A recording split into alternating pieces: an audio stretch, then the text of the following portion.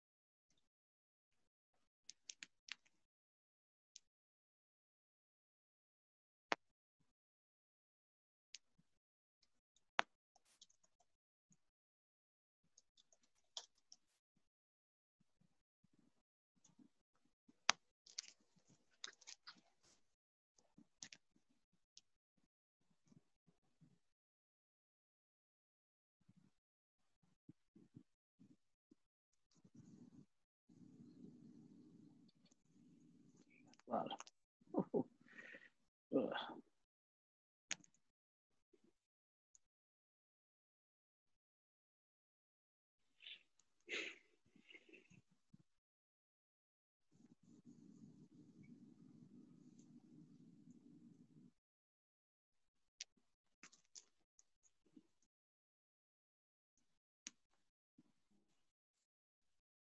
Hopefully I'm not glitchy. How are you doing, Dr. Laporte? Pretty good. How are you? Doing fine.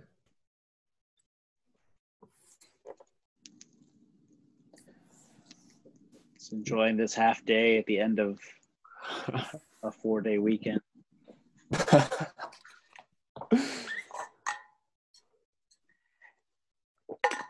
Like I have to confess, in my first 4 school years, like longer extended breaks, I didn't really enjoy that much because I was always antsy to get back in the classroom. I like to teach. This COVID-19 year, every day off, I'm like, yes, more of these. Like the past 2 summers, I was like, I don't need a whole summer off. That's just too much time. I'm gonna miss it. I'm gonna miss teaching. And we're only in October, and by the end of September, I was already like, yeah, I'm not teaching summer school this year. Like how sad is it that it's October, and I was like, yeah, I am already tired through May. I've already used up all my reserves through May.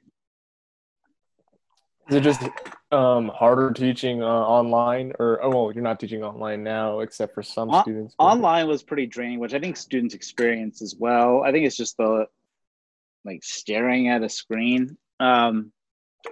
It's harder to mix up activities with the World War II era lines and everyone afraid of talking too much. It's funny, last year, the past 4 years, it was like spending the first 3 or 4 minutes trying to make sure that everyone calmed down, was in their seat and wasn't talking. And this year it's like everyone's ready and sitting there quietly, and it's just so dystopic and creepy. I was like, you guys all there, everyone's like doing their work right, but they're just staring. It's, I don't know. You're like, oh, this is what I imagined a good, easy classroom management feeling like, and it's creepy, and I don't like it as much. Right. It's weird. Right. It's weird. I almost kind of miss, not completely. Some classes, especially my early years, just bulldozed me. Like they're like, "Ha, rookie teacher." But so I don't miss that, but I do miss energy. I guess would be the way of saying it, like energy. It's harder to get the energy. I feel like the way that you were describing the dystopic classrooms is like a perfect subject matter for like the next Ayn Rand novel, possibly. So, Oh God, not another Ayn Rand novel, please, please, for the love of sweet Jesus. She you would write from the grave, wouldn't she? Like she's like there is an edit. There is still on my YouTube channel. There is an edited thing that I put together for a sermon I did one time about Jesus versus Ayn Rand. Really? Wow. Yeah, it intersperses a video of Jesus teaching. So it's from gospel videos where they have him doing the Sermon on the Mount or whatever. It's interspersed that with her doing a interview with Mike Wallace. Oh my God, that's great. I still get comments on it. I got a comment on it last night. I'll have to check that out. Let me see if I can find it. I'll send it to you. That's great. I've not read any of Ayn Rand's stuff. I've heard that her books aren't like bad. I don't think I've ever read anything extensively of hers either. Mm-hmm. I mean, she's laughable as a philosopher. She's pedantic as a novelist, but I mean, I'm not going to burn her books. Go read them if you want to. Well, we do know there could be a second wave of the pandemic, and with the second wave would come another rush on toilet paper. So you don't need to burn certain books. You just need to preserve them for dangerous moments in life. Let me see if I can find the best. Hold on, there's a great quote. Yeah. Here we go. I'll cut and paste it. It's a great quote about Ayn Rand. Let's see, where's the chat? There it is.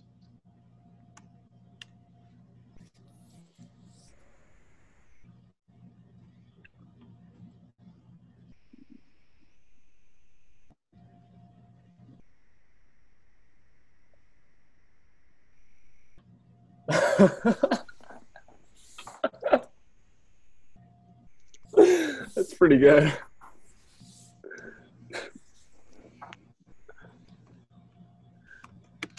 I've heard too many bad and good things about Atlas Shrugged. So it's very interesting to see what my reaction would be to that book.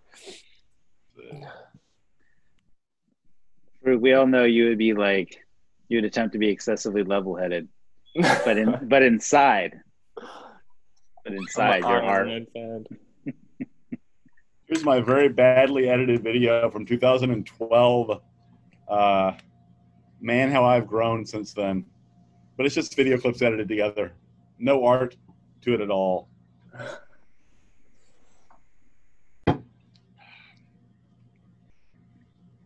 So Farouk, I was thinking with 2 clubs, this thing would be pretty massive, but it might have had something to do with moving from 1 to 3 to 2 in like 25 minutes. Well, no, we have let's see. One reason why people aren't coming is that because of the SAT, people have gone other places immediately after. True. So that's one thing. So I was hoping people would be back by the time it's 2, because originally it was 1 o'clock, right? And so I was hoping by 2, people would be back home. They'd be all ready for the core meeting, which is at 3. So it'd be like 2 to 3 us and 3 to 4 core. So is your core meeting going to be online today? Yeah, it is. Okay. Just a little advertisement. Tomorrow will be the most philosophical chapel talk in a long time. Ooh, I'm excited. It involves questions. It involves questions about whether or not you'd baptize a robot. Okay. The answer is clearly yes. Let's see here. So I guess we can just begin with what we have here, right? Obviously a smaller group, but that does not mean we have to sacrifice quality.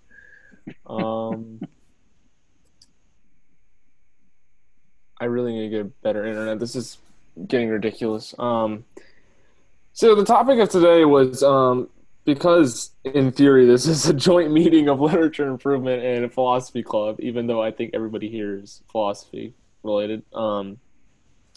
What we were trying to explore was how we can apply improvement to modern day philosophical problems. So I guess I think it's good if we establish what we think are modern philosophical problems. So if anybody wants to start off, go ahead. Like with technology and stuff, like that, I'd say that's definitely a more prevalent problem with regards to philosophy. Yeah, so and are you talking primarily about like social media or just technology all in general and how it leads to, mental and physical deterioration or whatnot? Yeah, for sure. Just how like the effects on people, and then just how far can you take it, I guess, like with medicine also, just things like that. Yeah, for sure. By the way, let me know if I'm cutting out, y'all, because this is It's been good so far. It's been good so far. Oh, really? Okay, good. So the thing about technology, I think it was George Orwell. Yeah, it was George Orwell. In his book Road to Wigan Pier, he said that industrialization is the satanic mills, like they are, but there's no way we're going back. Like it is what it is, but how do we cope with the problems that it has created for us? And I think one of the far-reaching problems of industrialization would be technology's effect on not only our physical state but our spiritual state at the same time. So, and that was a good point because, well, technology, we like to think of it as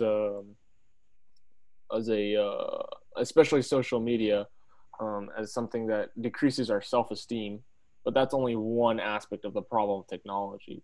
Another aspect of it would be the physical degeneration of our body and minds, which would be one aspect of it. And then a sort of there's the neurological damage too on a very physical level. So I appreciate that we always talk about the sense of the psychological damage that it does to us, but there's also very much a physical element to it as well. So I don't know what you guys think about that.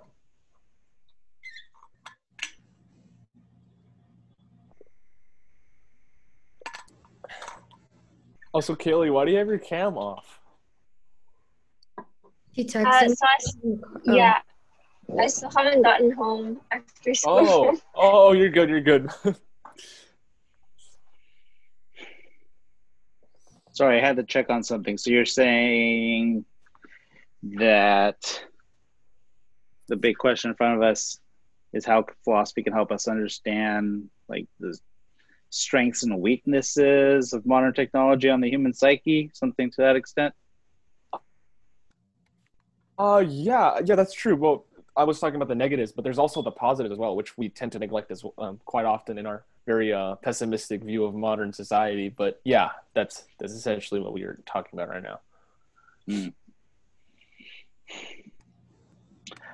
I feel like we're at a place where it's easier to pick up the negatives. I mean,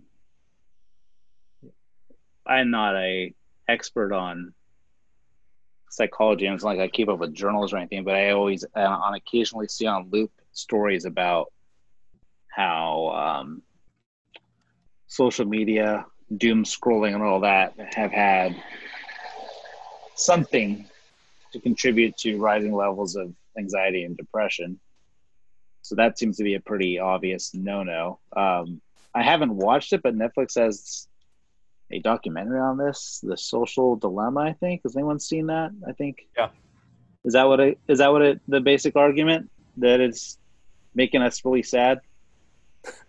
Well, I mean, they would argue that there's market forces that like incentivize our various platforms to make us sad, right? Because the idea is that if content is somehow existentially disturbing to us, whether it causes us to fear, whether it causes us to be angry, whether it causes us to argue, that's good engagement, right? So all of our platforms are oriented toward maximizing engagement, maximizing eyeballs, maximizing ad revenue, and therefore it incentivizes the absolute worst type of content for human sanity. I mean, just experientially, I can see that pretty clearly. I feel like it was about a month ago. I had just a full-on week where I felt like every day I just was not in a good space. And so I decided, I'm just going to try, not fully unplug, because whenever I say something in the absolute, like I'm going to get off social media completely, that kind of full-blown commitment usually is a great indicator that I won't stick with it. Not always, but frequently. But I was just like, I'm going to try to minimize it. Like, if I want to get on Facebook because I'm bored, how about I open, if I'm just in that space where I don't want to pick up a book, I don't want to watch anything on TV, I just want to kind of, again, do what doom scrolling is, do the zombie thing. I started just playing like Angry Birds 2 instead. So instead of getting on social media, I blew up pig castles with my Angry Birds. And I was like, about 3 or 4 days there, I kind of felt that burden removed a little bit and felt a little more relieved. And I think partially, I don't know, some of the social media platforms that are popular with younger generations than ours, but Facebook's kind of the one that hooked Gen Zers and millennials, and it kind of works in a way that you feel the sense that you need to check, because if you don't check what Facebook's putting out there and what people are saying, you're not doing your job as a citizen that's informed. I feel like that's kind of the subconscious claim that Facebook has made upon our lives. There's also the whole FOMO, fear of missing out, for those that are more social, that want to know what their friends are doing. But that has never been a thing for me. Like, my friends could be like, I'm going to the beach. And I'm like, cool, I'm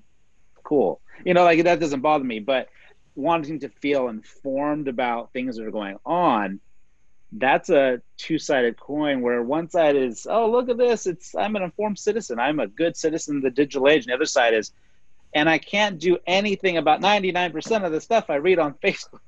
Like, it doesn't matter. The world will not change if I get really, really upset about it. I mean, there's some sense that you want to notify people, you want to pass stuff on. There is the social network of, hey, if I see something I think my friends or colleagues or acquaintances should know, I'll pass it along. But there's only a small fraction probably of the stuff that it hits me that I actually really benefit myself and others by making sure that others are aware of it. A lot of it's just the flow of time and the flow of events, and especially in our current 24-hour news cycle, where it changes so fast. I saw somebody joking about how someday future historians will be like, oh, what did you do your PhD dissertation on? Oh, it was the afternoon of October 7th through midnight on October 8th of 2020. That's my, that 36 hours is my specialty. But it's almost true. Like, can you imagine just on October alone this month, how many books and articles future historians create about just the United States just this month or the last 2 months? That's just too fast. That's just too fast for the mind. So I think it's really easy for me to see, based on what Father Nate's saying here about that documentary and about my own experience of just feeling overwhelmed by stuff I have no power over. The harder thing for me is to figure out, what is it doing for me that's positive? I know I'm addicted to it, but I don't know what it's doing for me that's positive.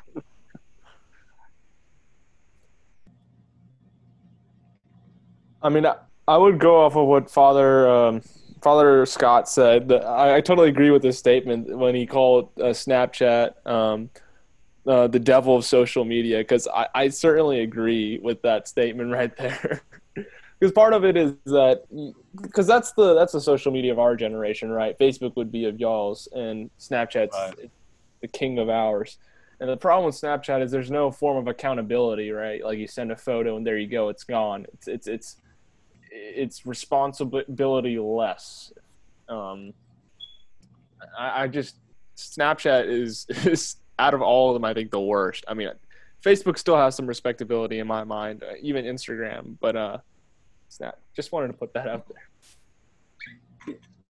If you want to ponder the kind of the ethical responsibility for social change of philosophy, one of my favorite quotes comes from Karl Marx, Thesis 11 on philosophy. It's going to be right there in the chat. Philosophers have hitherto only interpreted the world in its various ways. The point, however, is to change it.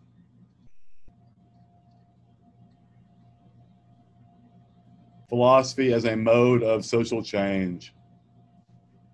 It's interesting because when I read that, today's 24-hour context is Wisecrack put out a video today about something like why are smart people stupid or something like that. I'd have to look it up, but it talked about the kind of like TED Talk, this industry of not the public intellectual, but that's a pretty important role, but just like thinkers in the generic way that are broad, like a Malcolm Gladwell. He's not really an expert on anything. He's kind of a Pinterest board of ideas.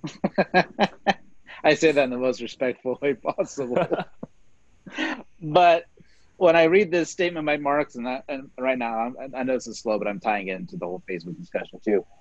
I think it's true, but I also think it's true in the area of specialties. I think where in certain worlds, like the academic realm, there is definitely a need for more generalist people that have a broader knowledge base, maybe not a deep, really, really deep, but a broad knowledge base. When it comes to actually doing things that change things, I wonder if we need more people that are deep and not necessarily broad. So like I'm thinking, like let's take climate change. One of the really important thinkers that I've watched over the last years is Catherine Iho. She's actually at a university here in Texas. I can't remember which one. What's the one in Lubbock? Texas Tech. Texas Tech. I think she's there. And she's a fascinating case study in doing and kind of committing yourself to one thing, because she's a climate scientist who also happens to be an evangelical Christian. And if you're pretty aware of the culture of evangelical Christianity, they haven't been very open to the discussion about the reality of the human contributions of climate change. And so like Catherine Hayhoe, as a climate scientist who identifies as, I think her husband's a pastor within evangelical Christianity, she is not going to be able to touch all the bases. She's not going to be able to do like economics, human trafficking, international trade. Like that's not going to be something where she can speak to, but on what she can speak to, she's very good at it. And the reason I say that Karl Marx reminds me of, I think that's true, but I also wonder in the age of Facebook and social media, when you can become informed about a million things that you're this knowledgeable about instead of this knowledgeable about, if we need more people that just like they find their thing, their one thing, that that's where they dig deep and they make a big change, which is not exactly popular in today's influencer era. So we have a lack of specialists, people who are specializing in one field and dedicating their lives to it, kind of. And maybe that's not in academia, but as far as public influence, right? Like let's take a good negative example of someone who is a bad model of using their depth and knowledge in a public sphere. And I would think of the scientist Richard Dawkins. He's a brilliant scientist, he's a miserable philosopher, and an even worse theologian and historian. If he would have just done science, like the selfish gene and all that stuff's brilliant. It's really brilliant. He's made his mark. Like, do you? But then he ventures into like the God delusion and tries to deal with theology, and you're like, okay. Or Jordan Peterson. I'm sure he's really good at psychology or counseling or whatever it is that he's supposed to be credentialed in, but is clearly pushed to the back of his agenda. The other stuff, kind of his social critique stuff, his attempt to debate Zizek on postmodernism and Marxism, you're just like, you're not the guy for this. Like, this is not your lane to be driving in. And the sad thing is Dawkins and Jordan Peterson probably wouldn't make as much bank if they just stayed in their lane. You know what I mean? They wouldn't make the money if they stayed in their lane. I want to push back on that. Okay. There is let's say there's a religio-social movement in the United States that started in the 70s, whenever there was a certain consortium that was formed around opposing Roe versus Wade and about bringing back the moral majority and all that kind of stuff. And it was led by a whole bunch of popular intellectuals. And whether or not you love that movement or hate that movement, because of their quasi-public intellectuals, because of their support from preachers and things like that, they have mobilized an immense base and have taken the reins of power in the most powerful nation on the world in the world right now. So if you don't have the quote unquote public intellectual or public theologian that is mobilizing your cause, how is it going to get popularized in order to form a base? I agree. I think that's yeah. I'm not necessarily saying toss aside the public intellectual or the generalist. What I am saying is there may be too many of them. Yeah. Like there's so many of them. Oh no, the fly that attacked Mike Pence he just showed up. It's bothering. It's coming for me. Literally. What did I just say? Fly realm. Whenever a fly lands, you now know that you're saying something offensive in the universe. So I take back. I concede, Nate. I take back all my arguments. The fly just landed on me. I have lost this. All right. I will shut up now. No. I definitely there are intellectuals. And again, this video that I just watched this afternoon is kind of on my mind. But there's you got like your conservatives like William Buckley or liberals like James Baldwin in the past. They have a pretty broad set of topics that they are able to address, and that's good. I think I think there's fewer people who are capable of playing that role well than there are people who are making money playing it. And I think part of the problem we have with certain movements in the United States, like the one you're mentioning, is people that didn't really know what they were talking about, but were good at articulating a position. Like Jerry Falwell Jr.'s dad, Jerry Falwell Sr., have made a massive impact on this country, not because Jerry Falwell Sr. was really well versed in the science around when life begins and abortion and so forth, but because he had an opinion, and that's kind of where the shock jock, political radio, all that it's really about the loudest person, and that person gets paid. And so we have too many of those is what I think I'm saying. Too many of those types of people.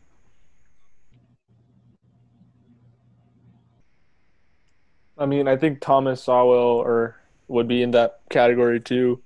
He was a economist who started to become very politically active as a conservative, and You try to get many bills repealed. Sort of what Jordan Peterson did. Actually, the reason why Jordan Peterson got very famous was because of the bill C-16 that he repealed in Canada, which basically it was illegal for you not to call a transgendered or a person who identified with a different gender by their name. So Peterson basically fought against that in the name of freedom of speech.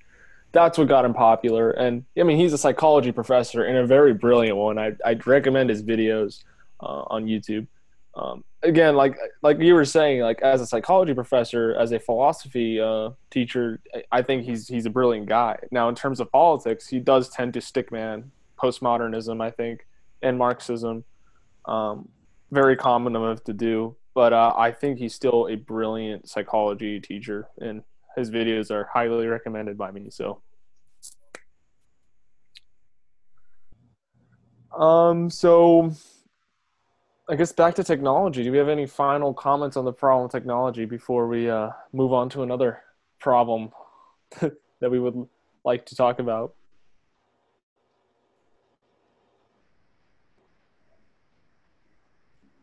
Aren't all problems now the problem of technology, Farouk? They're all the problem.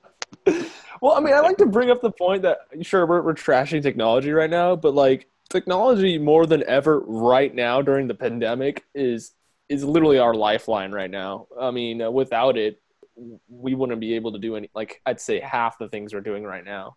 So, yeah, I mean, it's easy to criticize things once we've forgotten the problems they fixed. That's what tendency of us to do.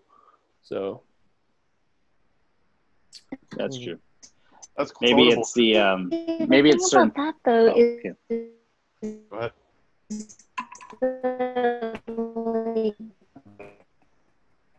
You're breaking up.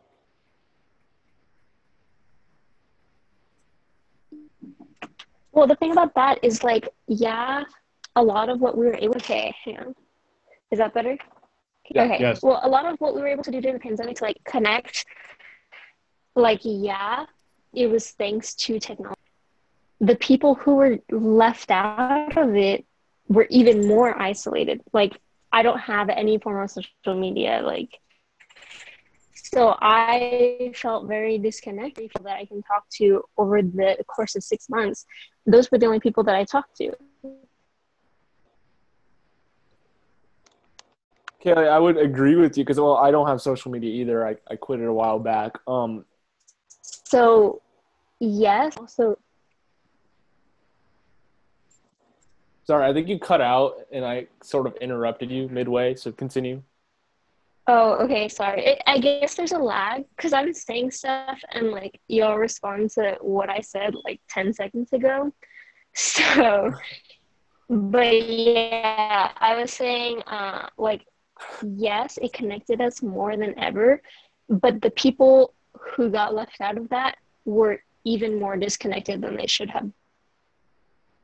Yeah, I definitely didn't think of that as being an equity issue. I just kind of thought of, like, what about the people that do have it? But that's something I didn't think about.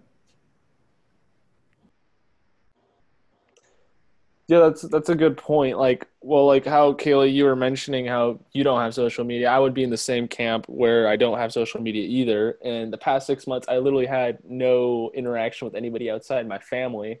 But it's also a temperamental thing where I actually I'm more introverted. So I had, these last 6 months were pretty much bliss for me. But somebody who is more extroverted or more reliant on human interaction would have taken the anti-Nietzschean route and not resorted to solitude. So,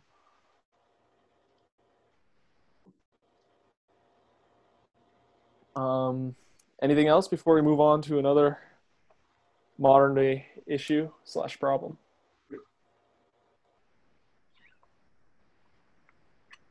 All right, what's our next problem on the spin of wheel of modern problems?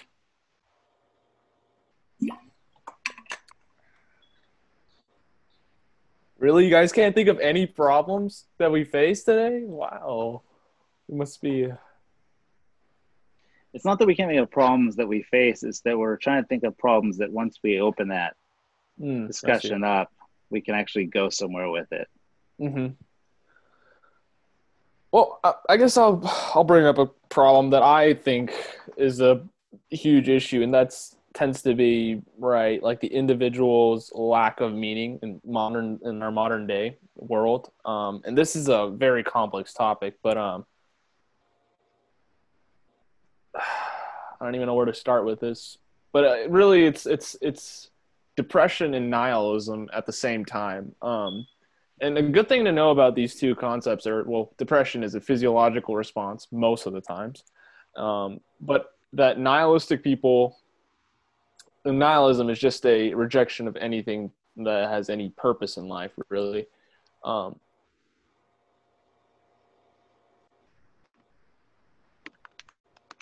All depressed people are nihilistic, but not all nihilistic people are depressed. So that's something to think about, right?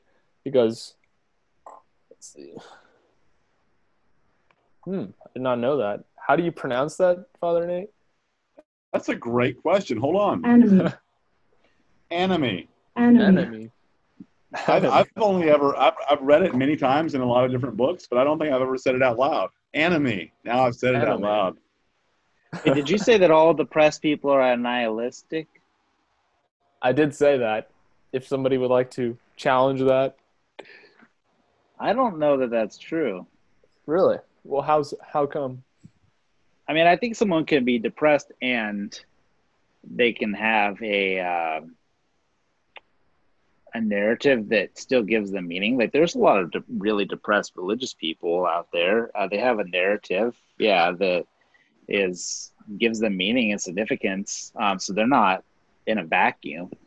I think Father Nate even did the world's blowing together, but you did the sermon on Elijah, right? This year? You talked about Elijah this year, right? I've done a sermon on it before. I can't remember when. Okay, I can't remember when either. So that makes me feel good, because if it's this year and you can't remember, then I'm definitely off the hook for not remembering. But Elijah, being a prophet of Yahweh and very motivated to try to get Israel to worship Yahweh instead of the god Baal. And as soon as he wins this great victory over the prophets of Baal, where in the story Yahweh brings down fire, and Baal, who's not a real god in the story, is unable to do such a thing, immediately a queen named Jezebel, who hates him, is like, you're going to be dead as soon as I can get my hands on you. And what does he do? He's like, the world's crashing on me.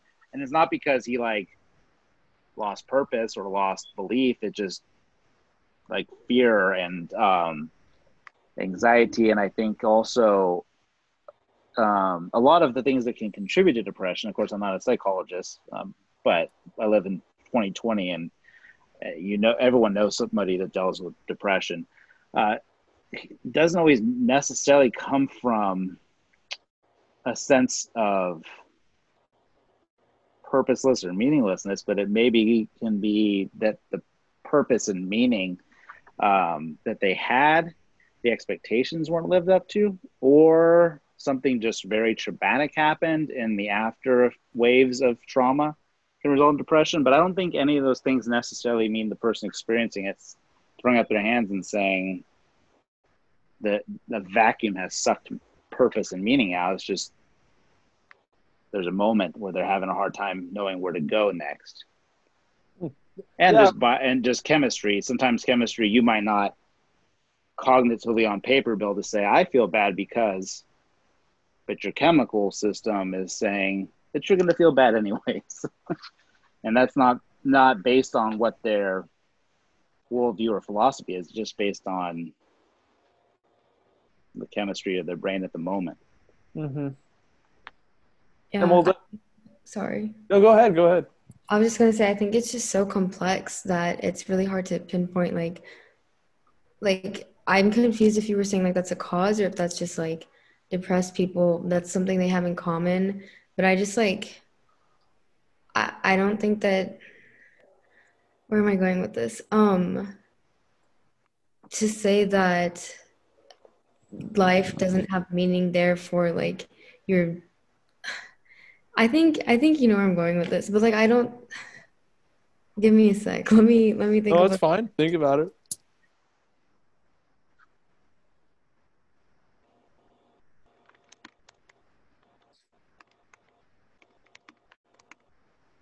Y'all can go. Sorry, I'm trying to think of where I was Yeah, going. once you think about it, just Okay. just tip your toes back in. So, but what I think Father Dr. Laporte, um,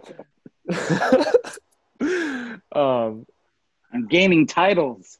I got more titles now. Apparently I got ordained in the last 30 seconds.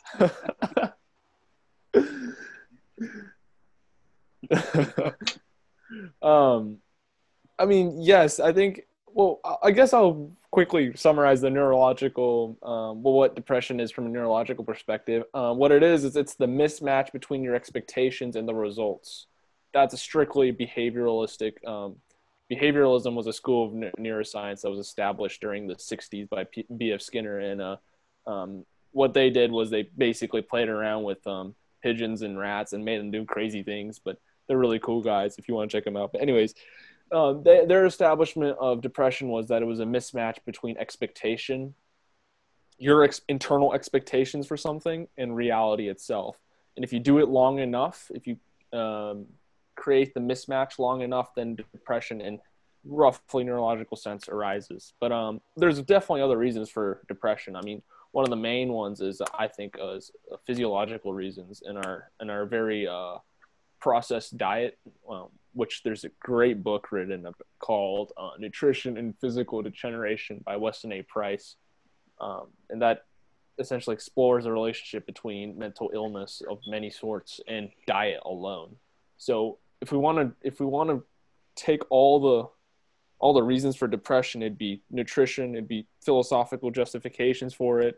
There's a whole host of things for depression, and I think it's not wise for us to attribute it to one reason or simply just to label it as nihilism, as I did earlier.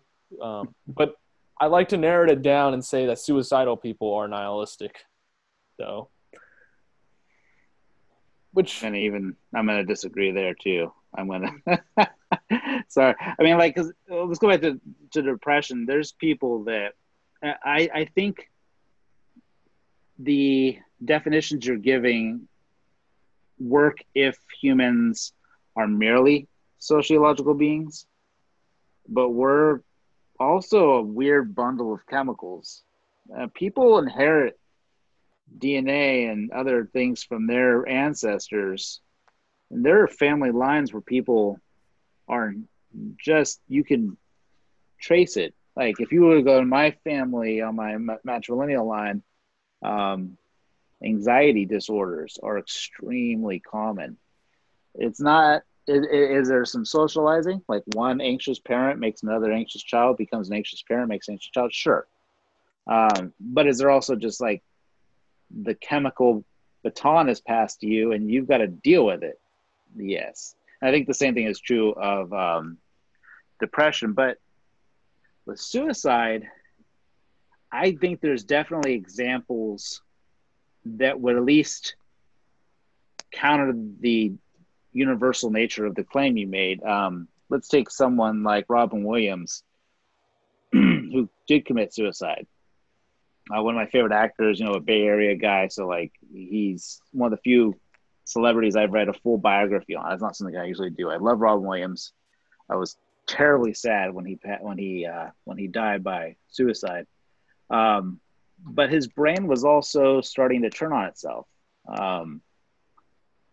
It wasn't dementia. It was something similar. I think they thought it was dementia at first. I can't remember what it ended up being, but basically your brain starts turning on you. Your brain starts forgetting things and you lose control of all sorts of capacities. I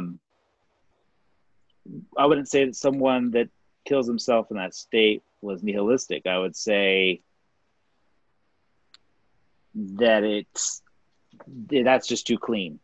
It's just too clean to have it be that someone like Robin Williams had a logical worldview that resulted in actions. Sometimes actions don't always come out of our logical worldview. They come out of a million different experiences and things that are happening to us at any given moment. So when Williams did that, I just don't see it as being a good example of why he would do something like that. And I think a lot of people would follow suit. Or you have people with extremely debilitating chronic pain that they just can't function.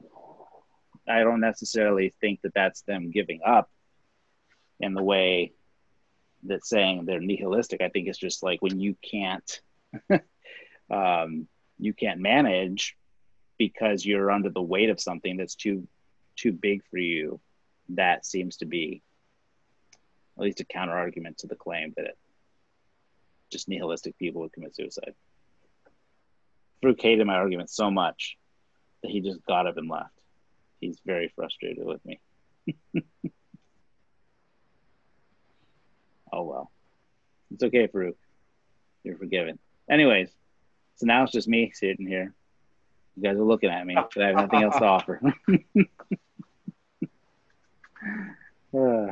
Yeah, let's ask this then. Do you think that the way you think or philosophy can help you with depression or help you with mood disorders?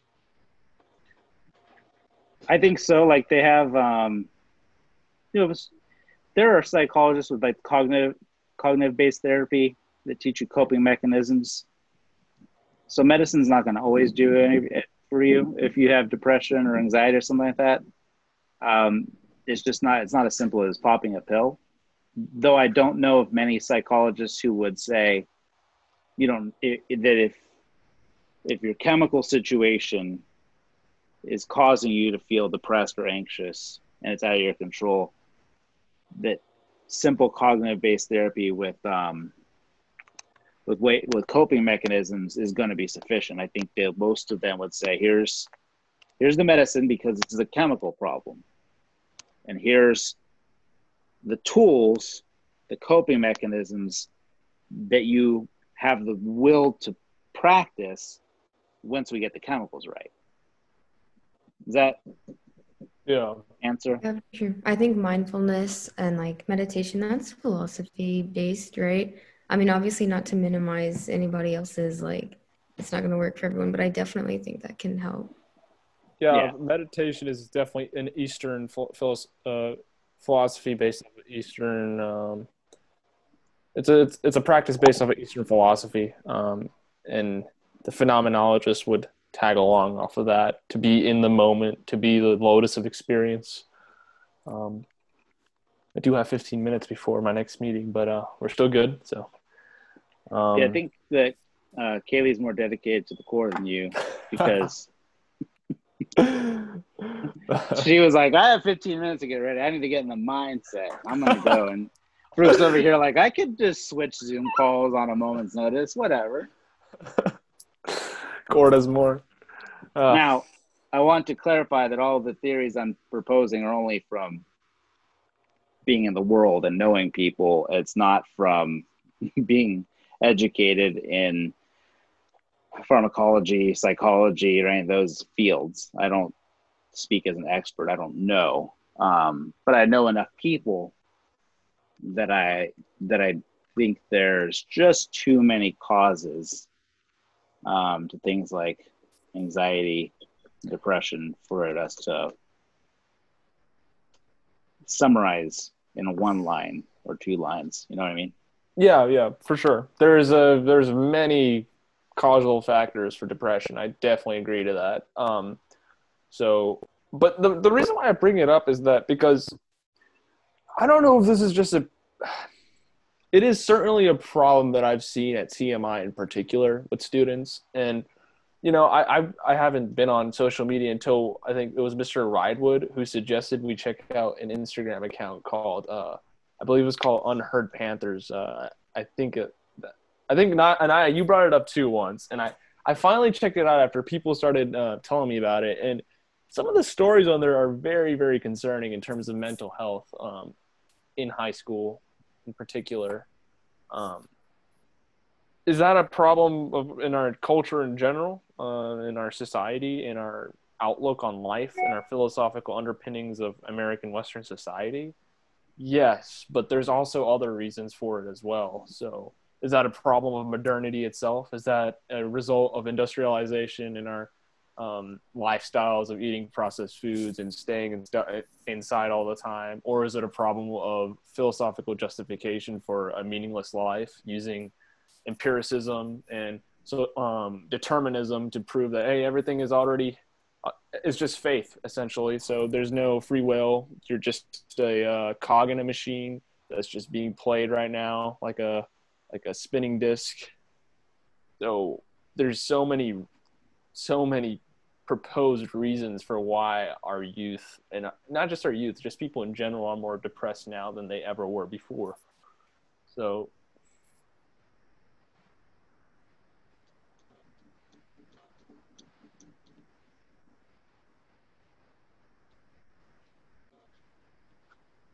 what you're saying is stay off social media? Is that what this is? Is that what you're trying to loop it back around? Stay off social media? Stay off of social media and you'll be fine. You'll be Farouk and your one-liners. Sorry. I thought you were going to blame it on capitalism, Farouk. Well, this is a good point. I'm not an anti-capitalist by any means, but there should be room for criticism of capitalism, and I think this is where our good old friend Aldous Huxley comes in with his Brave New World and his brutal critique of the negative effects of capitalism. I mean, everybody here should read that book, period. Like, it's just the most relevant book in terms of our capitalistic society. But I don't think it's just the effects of capitalism. I mean, capitalism has done more good than evil, in my opinion. I'm sure someone would disagree with me there, but to me, it isn't obvious that its evils outweigh its goods. It's like what Winston Churchill said about democracy. Democracy is the worst form of government, but I can't remember the exact quote, but it was something along the lines of democracy is the worst form of government, but it is the only one feasible. I think it's the same thing with capitalism. So democracy is the worst form of government except for all the other ones. Yeah, that's it. Yeah. Such a good quote.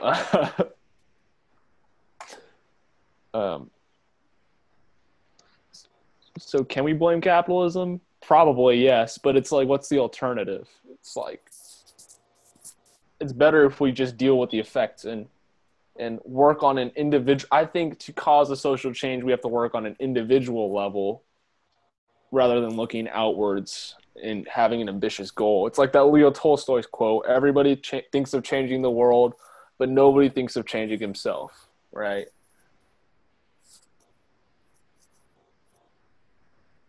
I don't know.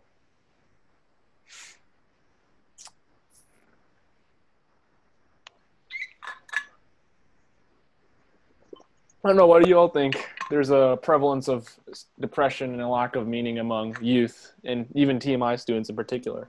Because I've certainly, for example, Lucas Prado, he had his old chapel talk against nihilism, right? And by the time summer hit, he had become a full-blown nihilist, right? Like, he was giving me lectures on how life is just meaningless. And I was like, Lucas, you need to stop playing video games and you need to start doing other things. Like, because the thing with nihilism when you're a young person is you can actually afford it, right? Like, because you have no responsibilities. It's like, if life is meaningless, then I cannot have responsibilities. It's just great, right? I can just engage in the bliss at right now. But when you get a job and you have a family, it's like, yeah, life, even if life is meaningless, like, there's no way that's going to fly with me. Like, I got things to do right now. I got to pay the bills. I got to do this and that. So I think why nihilism is prevalent, one reason at least among youth, is that it's affordable. So You said earlier that like media might be the cause of a lot of like mental like illnesses and things like that. But like maybe this is just me, but it kind of helped me. Like it helps to break the stigma a lot of times because I mean there's just such like a large part of that we don't talk about. But I think a lot of times media can help to open outlets to talking about those types of things that just like the real world doesn't give.